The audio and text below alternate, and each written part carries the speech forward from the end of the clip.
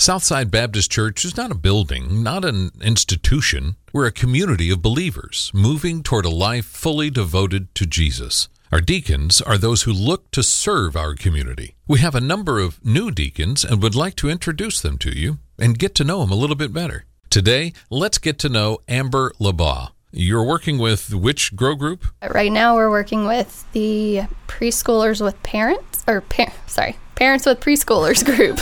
And we actually are serving with the Prestons and also the Badgetts lead.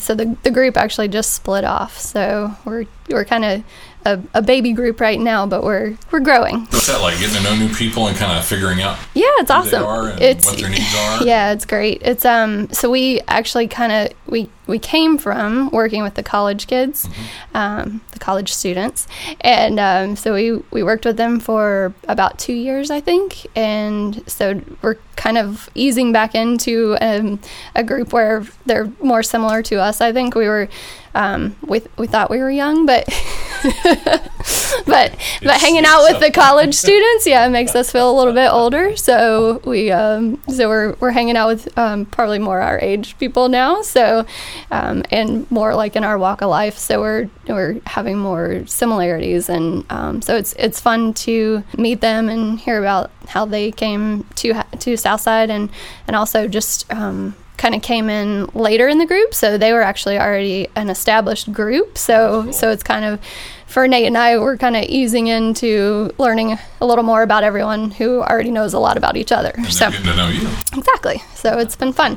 Well, how long have you been here? When did you come to Southside? Well, so Nate and I were married about 7.5 years ago, so we've been at Southside about 7 years, I think. We started looking at churches right after we got married, and then we attended various churches with friends and acquaintances and kind of tried a few different places, and then we came to Southside, and we actually didn't come to Southside for a while because it seemed very convenient, because we lived like just down the road on LaSalle, so it just seemed too convenient, and we're like, well, we'll try a few of the further. I know, it was just too close. So we tried a few further away places, and then we actually ended up here on a Sunday morning. We attended the 11 o'clock service because at that time we still liked to sleep in because we didn't have kids yet. So we went to that service, and then Nate actually grew up as a Lutheran, so his family was all Lutheran, and so he was kind of worried that the Baptist church might not be the right fit, so we tried it, and after hearing Gary's sermon that Sunday, and then we met some of the ladies that sat around us, and they were longtime Southside members, so it kind of welcomed us to the church, and so it seemed like a good fit. So we came back the next few Sundays, and then we actually attended the early service and met some of the younger couples in that service, and they invited us to a grow group. So we've been here ever since. That's so cool. Around 7 years. And you got here before your mom. Yes. So now my mom and Bill and my sister Casey and her daughter Ava all come to church here also. So it's it's great to have the whole family. Yeah. So it's kind of like being back at our hometown church in Alabama. So that's your story here. And let's kind of go back a little further. Give me a quick story about how you came to know Christ. I feel very lucky to say that I don't really remember a time that I didn't know Jesus. Yeah, so I kind of feel almost guilty saying that, but that's kind of how it seems. I'm sure there was a time, but I just don't really remember it. So I was born in Texas and grew up going to church with my grandma and my parents and attended Christian schools.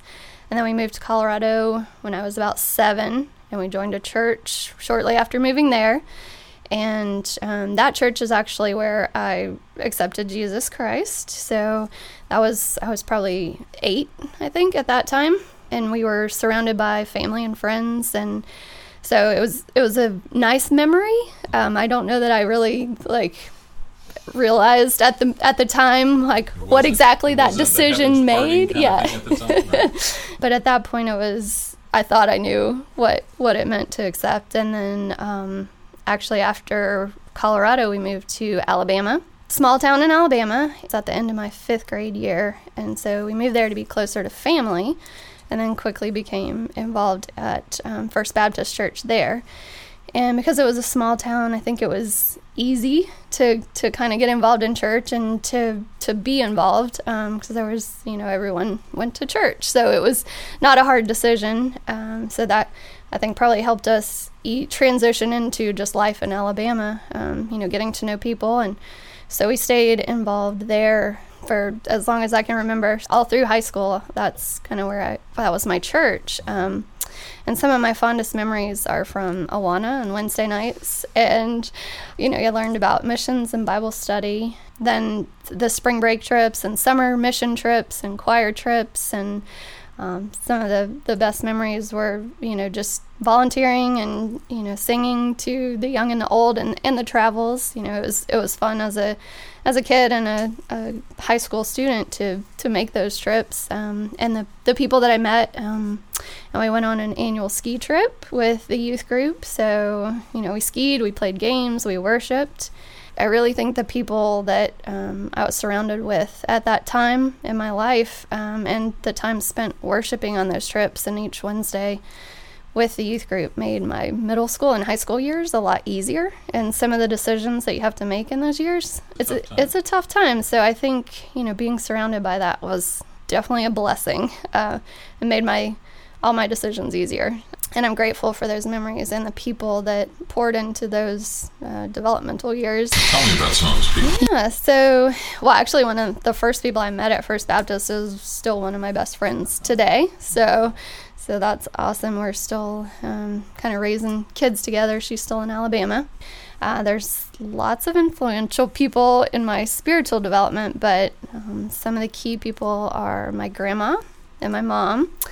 They have always been the rocks in my life and definitely my biggest supporters. And my grandma bought me my first Bible and also the one that I use now. And then my mom obviously taught me how to read it and study it. My aunts have been amazing spiritual encouragers and examples for our family, and they're just constantly praying for me and for my family. My youth minister and his wife were a huge influence in my life, and at the time I didn't really realize how much of an influence they were. Like I said, those trips that we went on, they were the biggest part in organizing those and making those happen. So they were a huge influence, and I still even think back to some of the songs that we sang on the trips. And you want to sing? Yeah, definitely not. You do not want to hear that.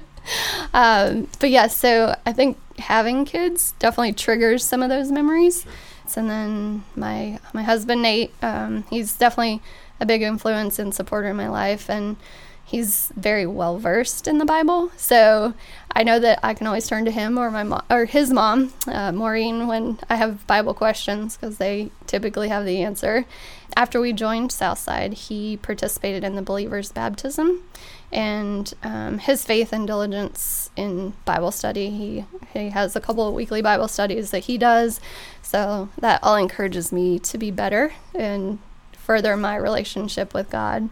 And then lastly, I think our kids definitely have a big influence on my spiritual life, sometimes by deterring my development by taking all my time or forcing me to cry out because I need help because they're driving me crazy, but mostly because they make me want to have a closer relationship with God and just to be an example for them and how I act toward others. It's kind of funny how we can see us in God's position and our kids as us. It's crazy. God, and then you look and you think, wow, man, I really I think that all the time. Gary says that in the sermons. I'm like, oh gosh, yes, I am doing that to God. Right. I need to pay attention. The way deaconship works around here is for the first year, you're an apprentice. Okay. And you've been apprenticed by another deacon who's been your mentor. So Chandra Gergis has been my mentor, yes. So I actually definitely enjoyed getting closer to some of the other new deacons and older deacons through the training session that we had. And then, so I just loved meeting them and hearing some of their stories. And I've known some of them, but, just getting a little closer. And then having Chandra to turn to is great because she's in a similar, stage of life as I am. I always before I knew her, I mean, and I still do, but I would like looked up to her and, you know, how can she do all of this during life with kids and everything else. And so I think it's just great to have another person in my life that I can talk to about anything and get advice. And, you know, am I doing this right even for the deaconship or for the mom job or whatever it is.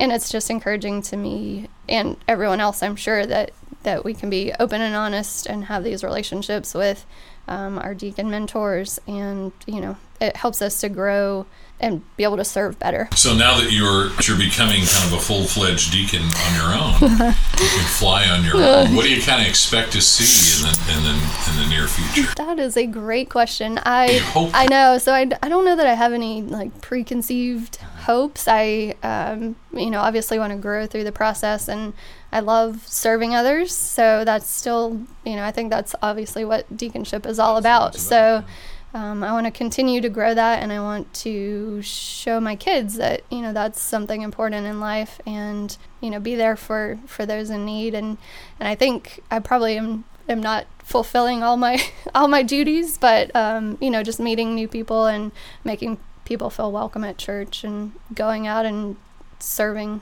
in the community. And so I just hope to continue to be a good servant.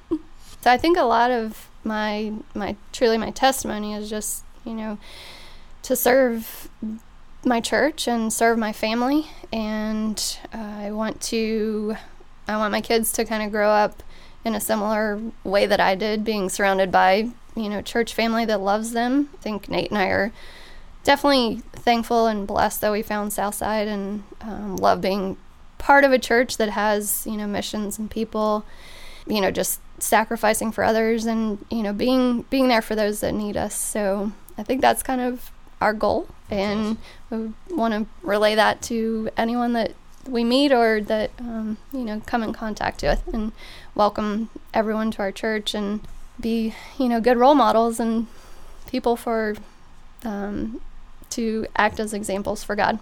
Thanks for listening. We invite you to make plans to join us at Southside for our Deacon Ordination Service on Sunday, February 2nd, 2020 at 5 p.m. This will be an inspiring time of worship and celebration as we set apart some remarkable men and women to serve our community through the deacon ministry. If you want more information about Southside, please visit our website, ssbc.org.